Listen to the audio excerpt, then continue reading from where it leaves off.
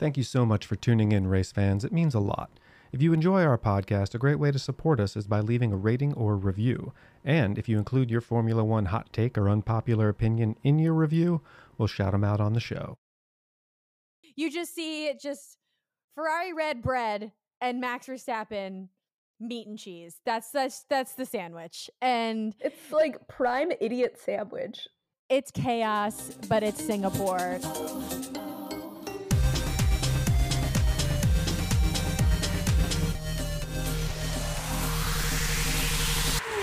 Welcome back to Gravel Trap F1. I'm Christina. I'm Caroline. Singapore brought the heat and the excitement. It started off slow, but ended with all of us on the edge of our seats. But you might have noticed at the start of the race, Lance Stroll was missing. And in today's formation lap, we'll discuss how his crash and Parc Fermé led to that. In the Grand Prix, we head to 2008, the first ever Singapore Grand Prix, the infamous Crashgate.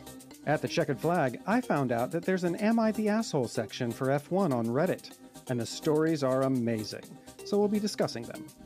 Let's get into it, because I can't wait.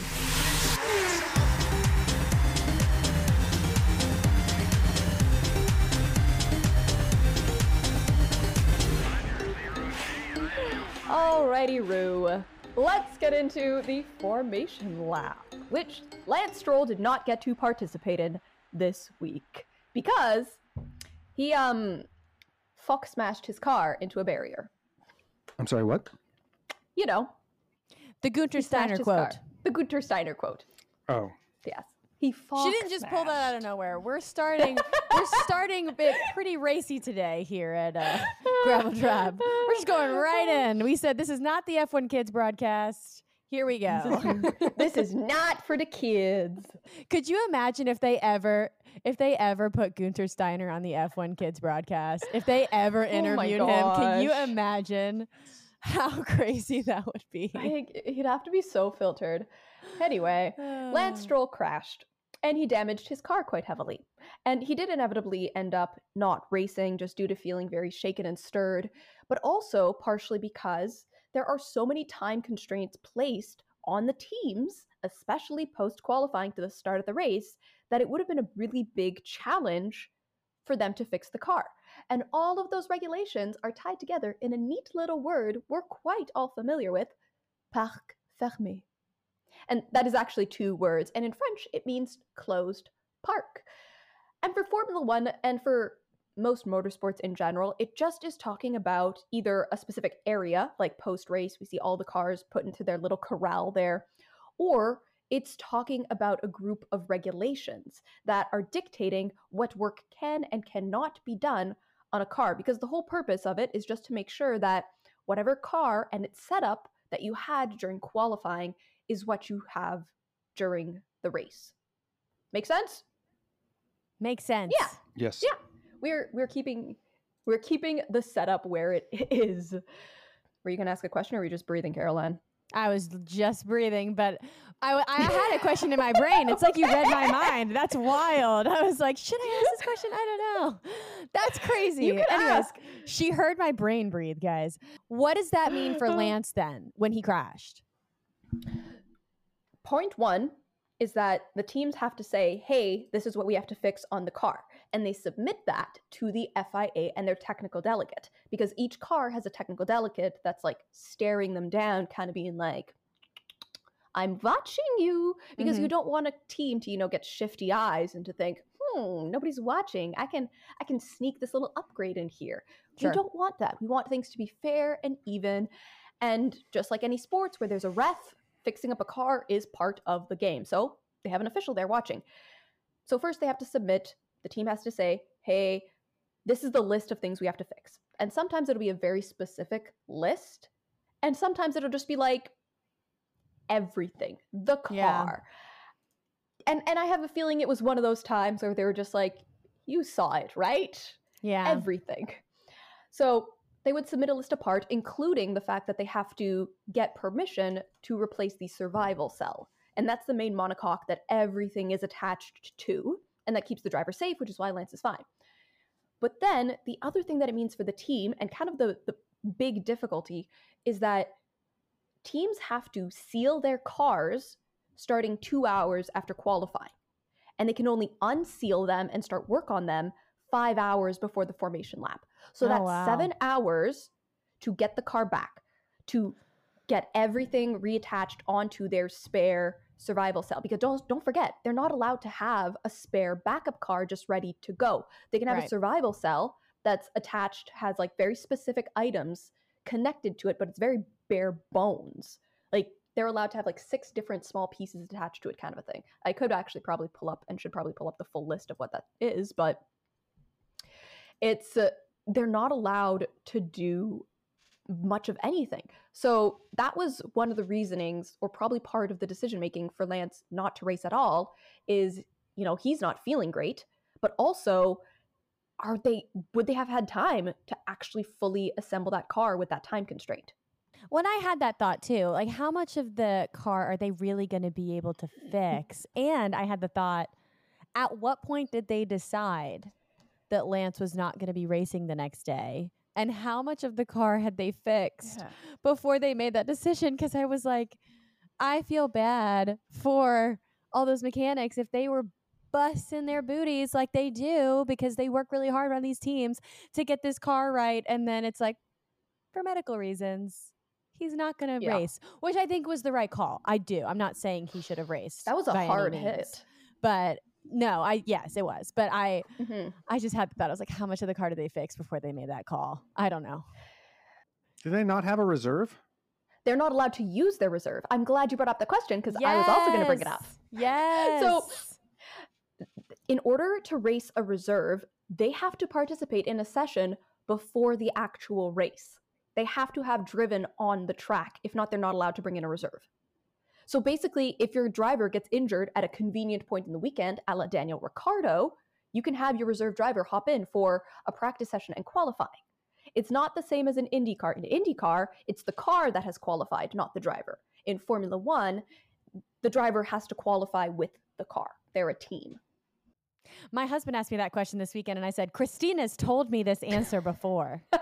Here it is. I have. Yes. I had to go in and dig on this the other day, because somebody like very pointedly was like, but what about curfew? Like, can't they ask for an exception for curfew? Curfew and parc fermé are 2 separate regulations. Curfew covers the times that they're allowed to work on Wednesday, Thursday, and Friday. On Saturday to Sunday, there's no curfew, so teams can work as long as they want, but they have to do it within the constraints placed on them by parc fermé. So like their media people can live stream deep into the night, or whatever it is they do, make those funny little edits of, I don't know, I don't really know what their media people do. I imagine it's the same nonsense I do. Well, and it begs the question, let's just say, hypothetically, if Lance had crashed on Friday and wasn't feeling well, did they have a reserve there? I don't even know if Felipe Drugovich was there. I think Stoffel was there. Okay. I want to say Stoffel was there because it's horrible, but at some point or another, someone who wasn't aware who Stoffel was, that he was actually a driver. No. I believe it was on TikTok, said that he was like, who's this hot mechanic? I'm dead. And then people on Twitter have been roasting this person, like a screenshot being like, how do you not know who Stoffel Vandoorne is? And I'm like, you do realize this is like your hyperfixation, and some people are casual with this. You're the abnormal one, y'all. It's not normal to know as much as we do. That's so true. That's so true. Back it up a bit. Well, thanks for teaching us about parc fermé today. Nailed it. My best French accent. You're welcome, everyone. But one of these days, I'm going to commandeer the checkered flag and just bring you guys more and more redonkulous French words. I love it. And see how you do.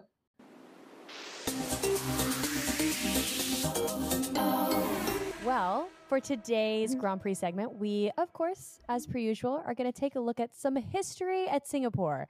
And while it's not extensive history, there's still history to be had, because I feel like something always happens. Always. At Singapore. From the first round. Every time. I kid you not. I feel like that should be the tagline of Singapore. Something always happens. We don't know what it is, but it's something, and it always happens.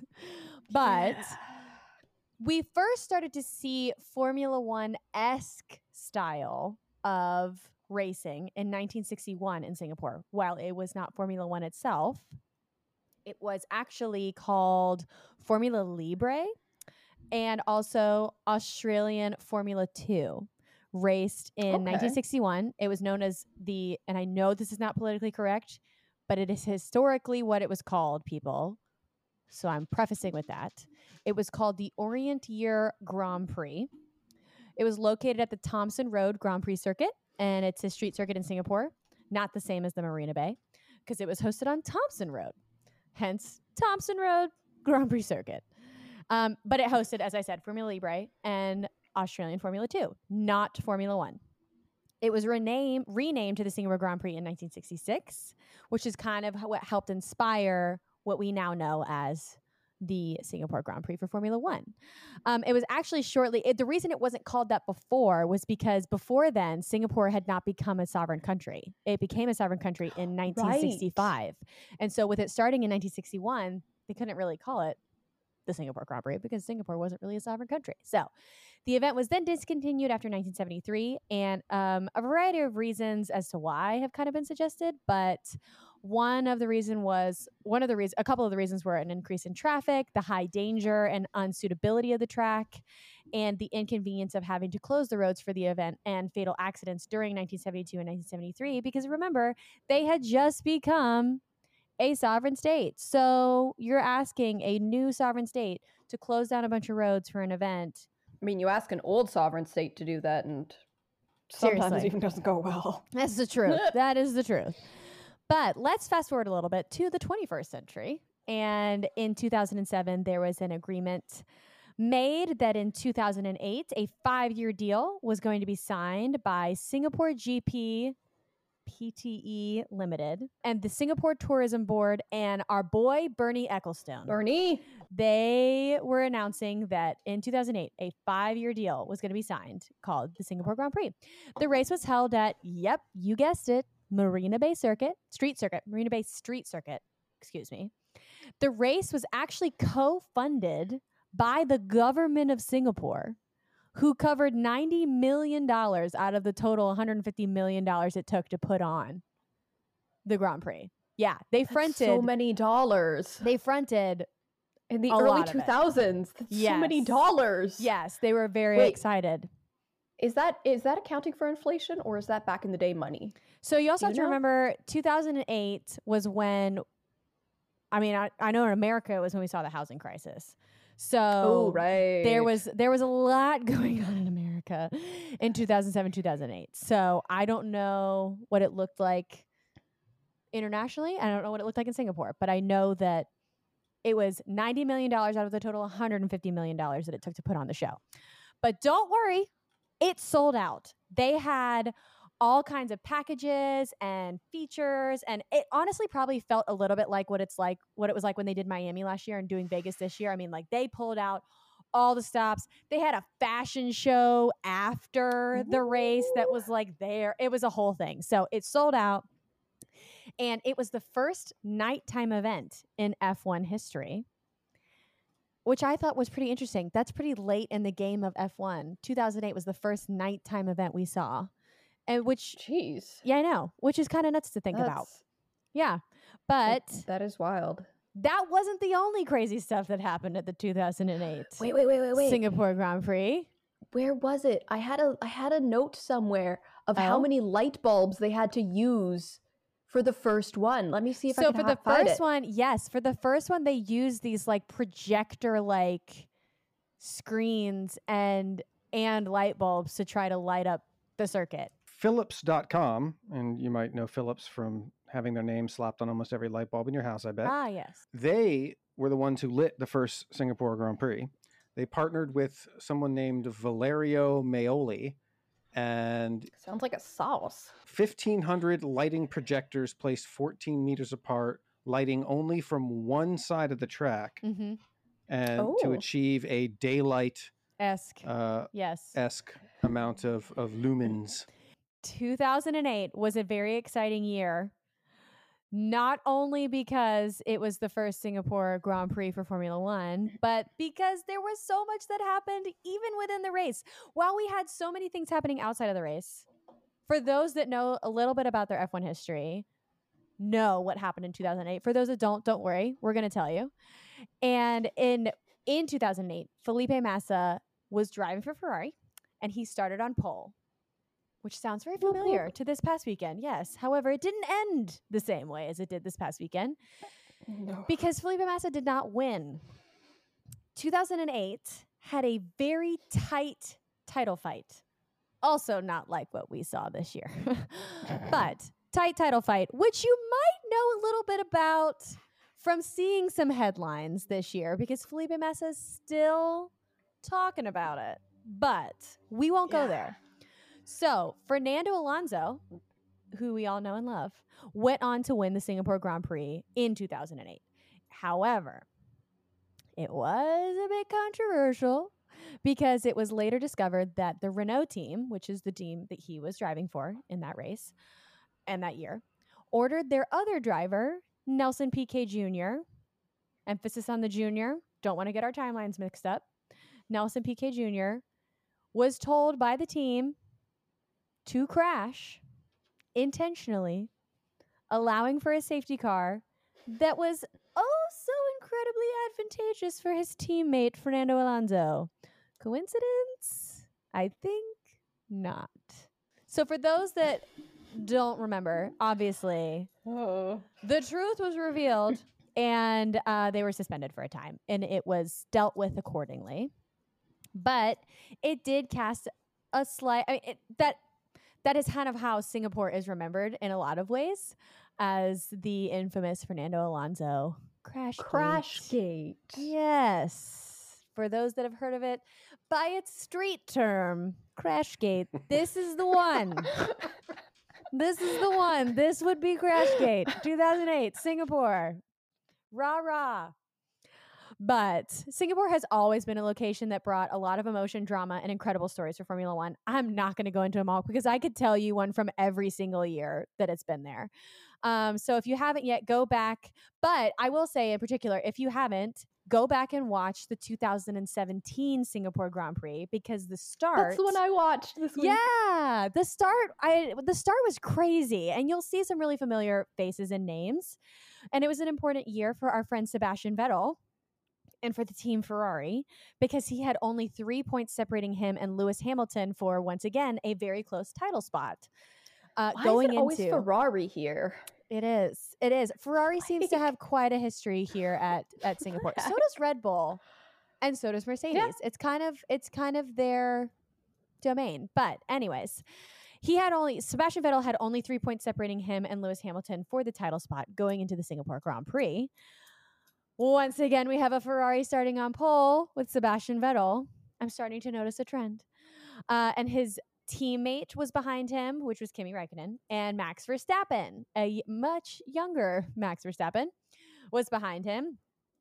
Not quite in the rocket ship we see today, but that's all right. At the start, a first corner collision between Sebastian Vettel and Kimi Räikkönen and Red Bull's Max Verstappen led to the retirement of all three drivers.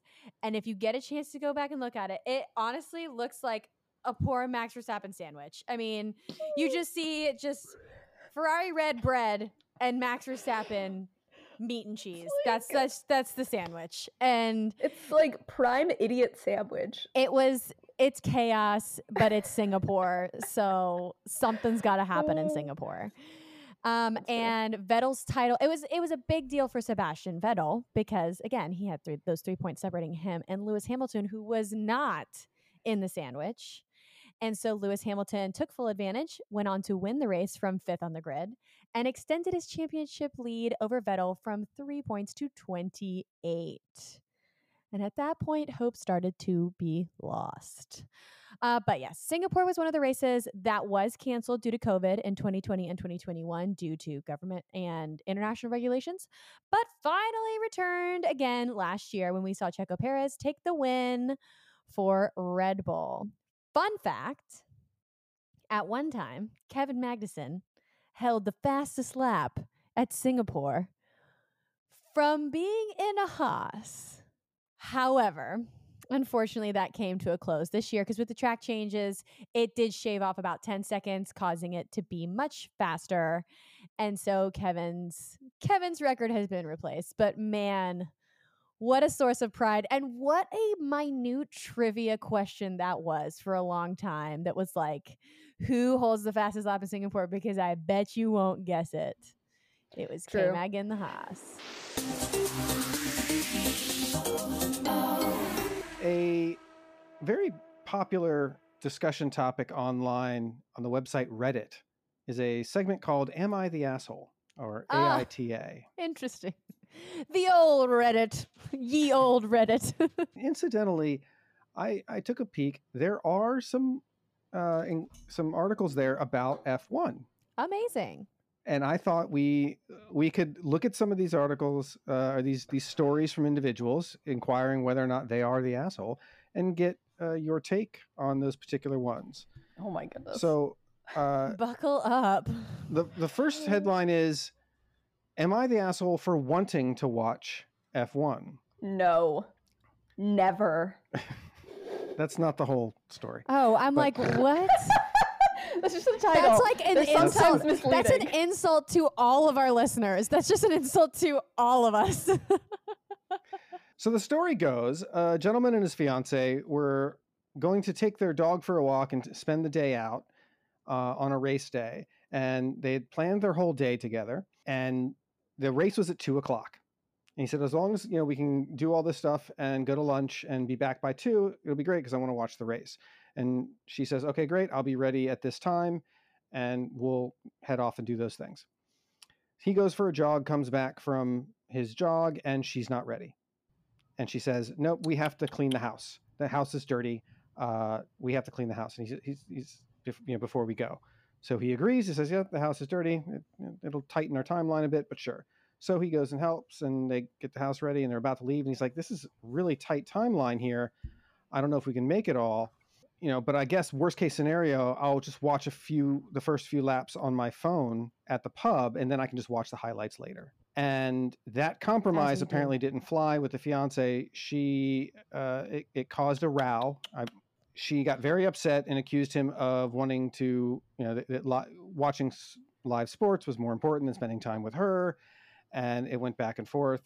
And he wants to know, is he the asshole for wanting to watch F1?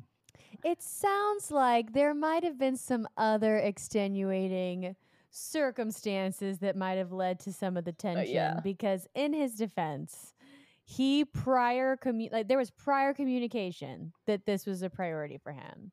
And they did the time spending together stuff before the F1 watching. And so I have to say, purely because he communicated beforehand, hey, I'd like to watch this at 2:00. So like, what do you want to do between now and then? That's why I think he's fine. Yeah. But again, I'd love to hear her side of the story. That's always the thing, is that like, there are some of these where you're looking at it sideways and being like, we're not getting the full story, or we're getting a very distorted version of the story. And every once in a while you get one where you're just like, overall, you're probably an asshole, but in this situation, no. So, in this specific weekend, definitely not the asshole. Like, straight up. Yeah. You said you wanted to watch this, and she's kind of a butt munch for not, being respectful of him and his interests. Like, this is a time-sensitive one, The consensus of the commenters was that he is not an asshole. Yeah. And based on the fact that she pulled a last-minute change and said, oh, no, we're not leaving now. We have to clean the house. And the fact that she didn't accept his compromise, which I thought was a extremely gracious compromise, to be like, I'll just watch 10 laps on my phone and then the highlights later. That was immense to me. There's something bigger in their relationship other than, and that's what everyone seems to think, is this isn't about the racing. This is a bigger thing. Yeah. That was my first thought. There's something else. Story number 2. Am I the asshole for refusing to watch F1? Probably. 43-year-old female says, my husband, 54-year-old male, came out as a Formula One fan 4 years ago, as if like, as, As if that's like a traumatic experience. was he closeted for a while and then came out? I didn't realize we needed to have events where we announce ourselves. Gotta have a F1 team fans. support reveal. Was it new or had it been a secret for most of their marriage? What? They'd been living together for 9 years, and for the Okay. first 5, apparently, he kept it a secret. How? He's been trying to get me into it, but the thing is, I don't like racing cars, and I can't stand the noise or even the commentator's voice on TV. In my time zone, it's on in early mornings, and I don't like watching TV before lunch. His daughters, who are in their late teens and from a previous marriage, started supporting the sport, and they watch it together Sunday morning in the family room. I find it a cute father-daughter's bonding thing, and they know I won't participate in it because my dislike hasn't changed over the time despite his efforts. Cue to today, early morning in a cold winter Sunday, Southern Hemisphere.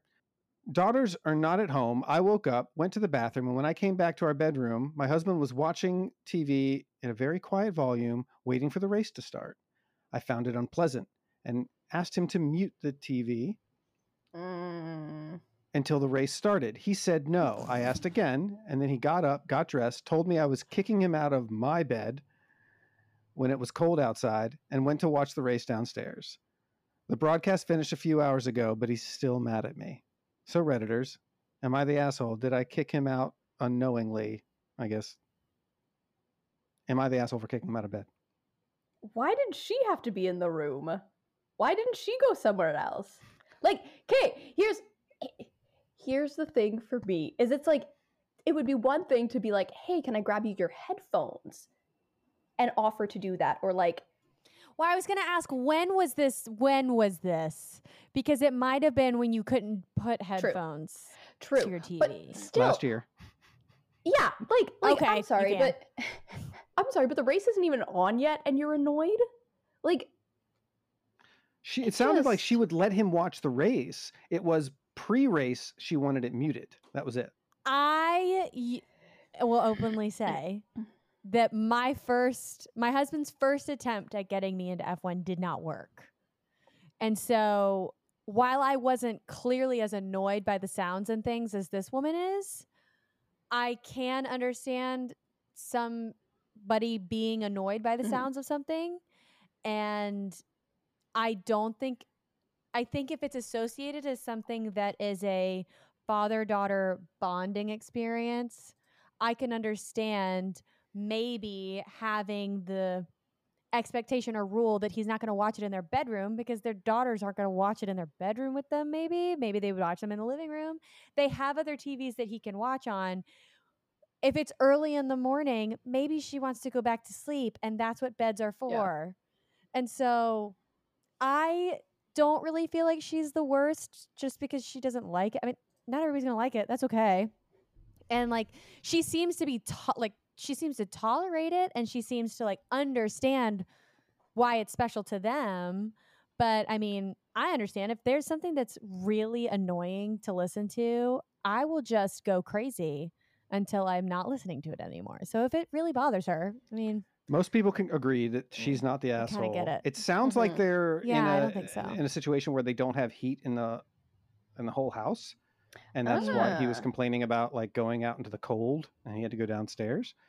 But yeah, the consensus was that she's not the asshole. The bedroom is for sleeping.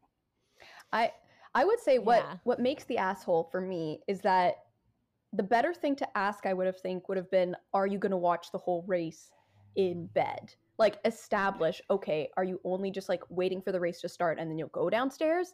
It was the automatic assumption that like she deserved to be more comfortable in the bed than he did, and not having a full conversation about it and deciding where each of them would go.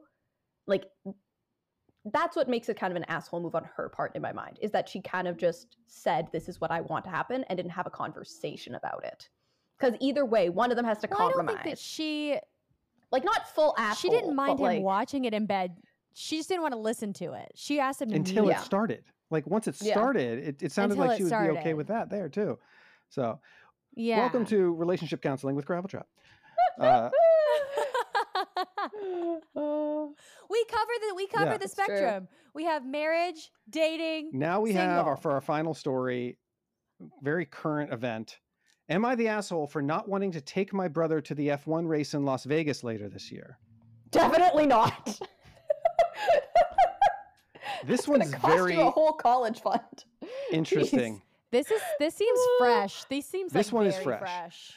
This is from 3 months ago. For context, I'm a 19-year-old male. I was able to save up enough money to be able to buy 2 tickets and hotel room for the F1 race in Vegas this year. Oh wow. I've been wanting to go to this race since F1 first announced it and been saving up money for it. Well, now that I have the tickets and hotel room, my parents want me to take my little brother, 13 years old. I tried explaining to them that I want to go with either one of my cousins or one of my close friends that are closer to my age. Yeah. I'm leaving it up to a raffle to decide who gets to go to make it as fair as possible. Well, now my parents, especially my mom, are demanding that I add my little brother to the raffle so he too has a chance of going to the race. Don't get me wrong. I love spending time with my brother. I love him to death. But I don't want to be responsible for him in Las Vegas. at all times, and I don't want to have to pay for his food and expenses while over there. And to be honest, he's not a big fan of F1. I explained this to my mom, and she refuses to understand and is saying that I'm a terrible brother for not wanting to add my brother to the raffle. Jeez. Obviously not the asshole. Okay. Like, come No. on. I feel like they're your tickets that Yes. you bought with your money. So you have the freedom to decide who gets that other ticket, because guess what? They're a really lucky person that you're even giving them a free ticket to Las Vegas. That's so generous of you. You don't even have to do that much, I Yeah. feel like. And even beyond that, I would say to my mom, I'd be like, if you want him to go so bad, buy him a ticket Not and buy him some hotel. Yeah. And he can hang out with me. That's fine. But I'm not paying for him to go because and especially the whole he's not really a huge F1 fan thing. I'm like, if he was like a diehard, like has the posters on his wall, I would kind of be like, yeah. but don't you love your brother more than your friend? But if he doesn't even like it, and I understand a 19-year-old not wanting to be responsible for a 13-year-old in Las Yeah. Vegas. 100%. I actually feel like that's a really responsible move, Mom. He's being really responsible. like very responsible. Not just that, but like going to Vegas when Yeah. you're under 21 in general just seems like such a hassle. Like, yes, you're going there for a race and for a specific event, and so it, you know, breaks down a lot of the barriers in that sense. But like the Vegas experience is really like it is catered to that specific age group where you can do the like very specific Vegas things. So it's kind of pointless to me in my mind to bring somebody that young who is just gonna be there. That's the Yeah. consensus for everybody. And I actually responded to this one because I wanted to weigh in. Because I have a background as an event planner, and I'm like, you're a 19-year-old kid on your own going to Las Vegas, who is now holding a tentpole event, the largest event this city has ever thrown in terms of size and scope and modification of the city and accommodations. Yeah. And it's the first year they're ever putting on said event. So the number of things that can go wrong, like think like all the complaints after the first year of Miami, think Firefest, think like they are converting this city into a theme park that places like Coda are built for. The things that could go wrong and it would be really difficult for a 19-year-old to try and navigate, not to mention the underbelly of Las Vegas and a 19-year-old being exposed to everything from mugged to being hoodwinked by some locals who know that tourists are coming to town. He's going to be a prime target. So do not take a 13-year-old with you, step one. Step two, take someone way older with you that may be able to navigate some hairy situations. Yeah. This goes wrong and we have to get out of town, or we have to go over, talk to these people, or I don't know. There's just so much that could go wrong in a first year event like this. And bring somebody that's going to have your back. Don't bring, not that 13-year-old brother's not going to have your back. I'm sure he would, but I don't know that he'd be able to hold his own in having your back. Bring your cousin or your friend that's maybe also older than you. It sounds like the mom didn't even ask the kid if he wants to go, which is like, really? You're going to be that parent? Like, such a red flag for mom right there. It's just like, Why do you want this kid to go to this thing? So that Those are good concludes- those are the only 3 I could find on Reddit. So listeners, if you have situations where you feel like there was some tension with somebody, feel free to hop on Reddit. Feel free to share. and share it with the world because it's interesting. We'll discuss your personal intimate details here on the podcast. And I'll put it in the Spotify Q&A. That'll be the Spotify Q&A. Is have you ever do you have an Am I the Asshole story that you want to share? F1 or not? Why not? Let's learn about you guys. Yes, we love you guys. True. Speaking of love for them, Some of you guys have messaged me saying that you love the podcast, that you listen to it. And I just want to give you guys a shout out because while I am not the best at always responding to my messages because I just can't emotionally handle all of them, it doesn't mean I don't love you. I love you guys so much, and I love it that you love the podcast. And so I wanted to just take a moment to give that love to you guys, but I want to make sure I get everybody. And some of you guys, I don't know your name, so I'm just going to say your handle, the handle that you have on here. Of course, I feel like one of our A1 since day ones, Max Hiller. You've been here repping the Gravel Trap since the very beginning. We see you, we know you, we love you. Thank you so much for listening. TJ, thanks for listening. So glad you're here. You are TJ_Chamberlain_11.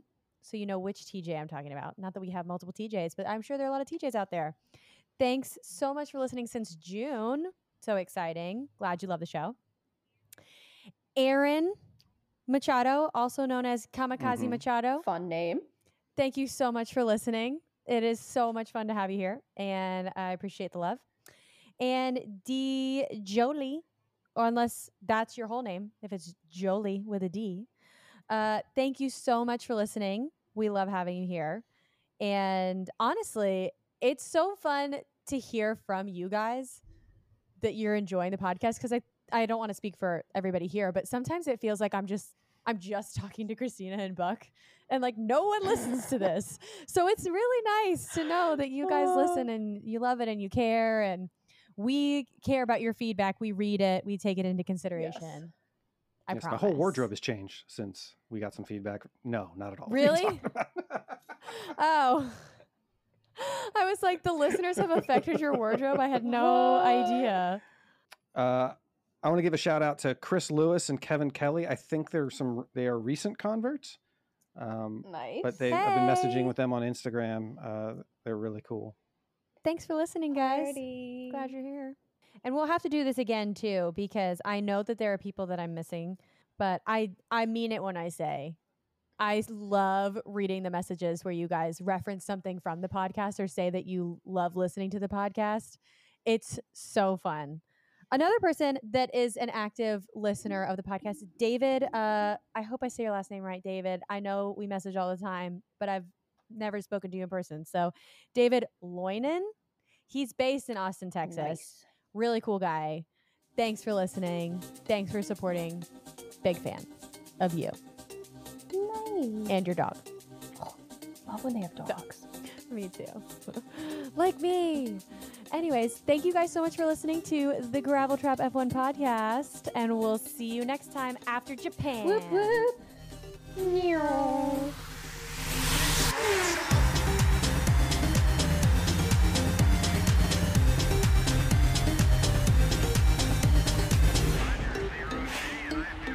Wait a second.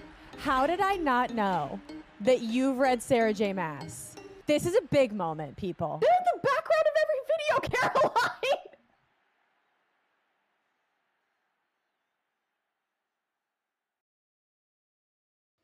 Christina from Gravel Trap F1 here, and I've got some big news. As you're well aware, Formula One is not the only open wheel racing out there. So, the Gravel Trap is expanding its repertoire into IndyCar with a new podcast called Gravel Trap Indy, hosted by myself and our newest member of the Gravel Trap family, Justin Reschke. That's right, Christina. If you're a longtime IndyCar fan or an F1 fan who's been curious about Indy but don't know enough about it yet, we're making a show for you. We'll be covering both current events, races, driver market news, as well as digging deep into the rich history of IndyCar to recount some of the most exciting stories ever to come out of the sport. Join us. It's going to be a blast. Look for Gravel Trap Indy wherever you get your podcasts.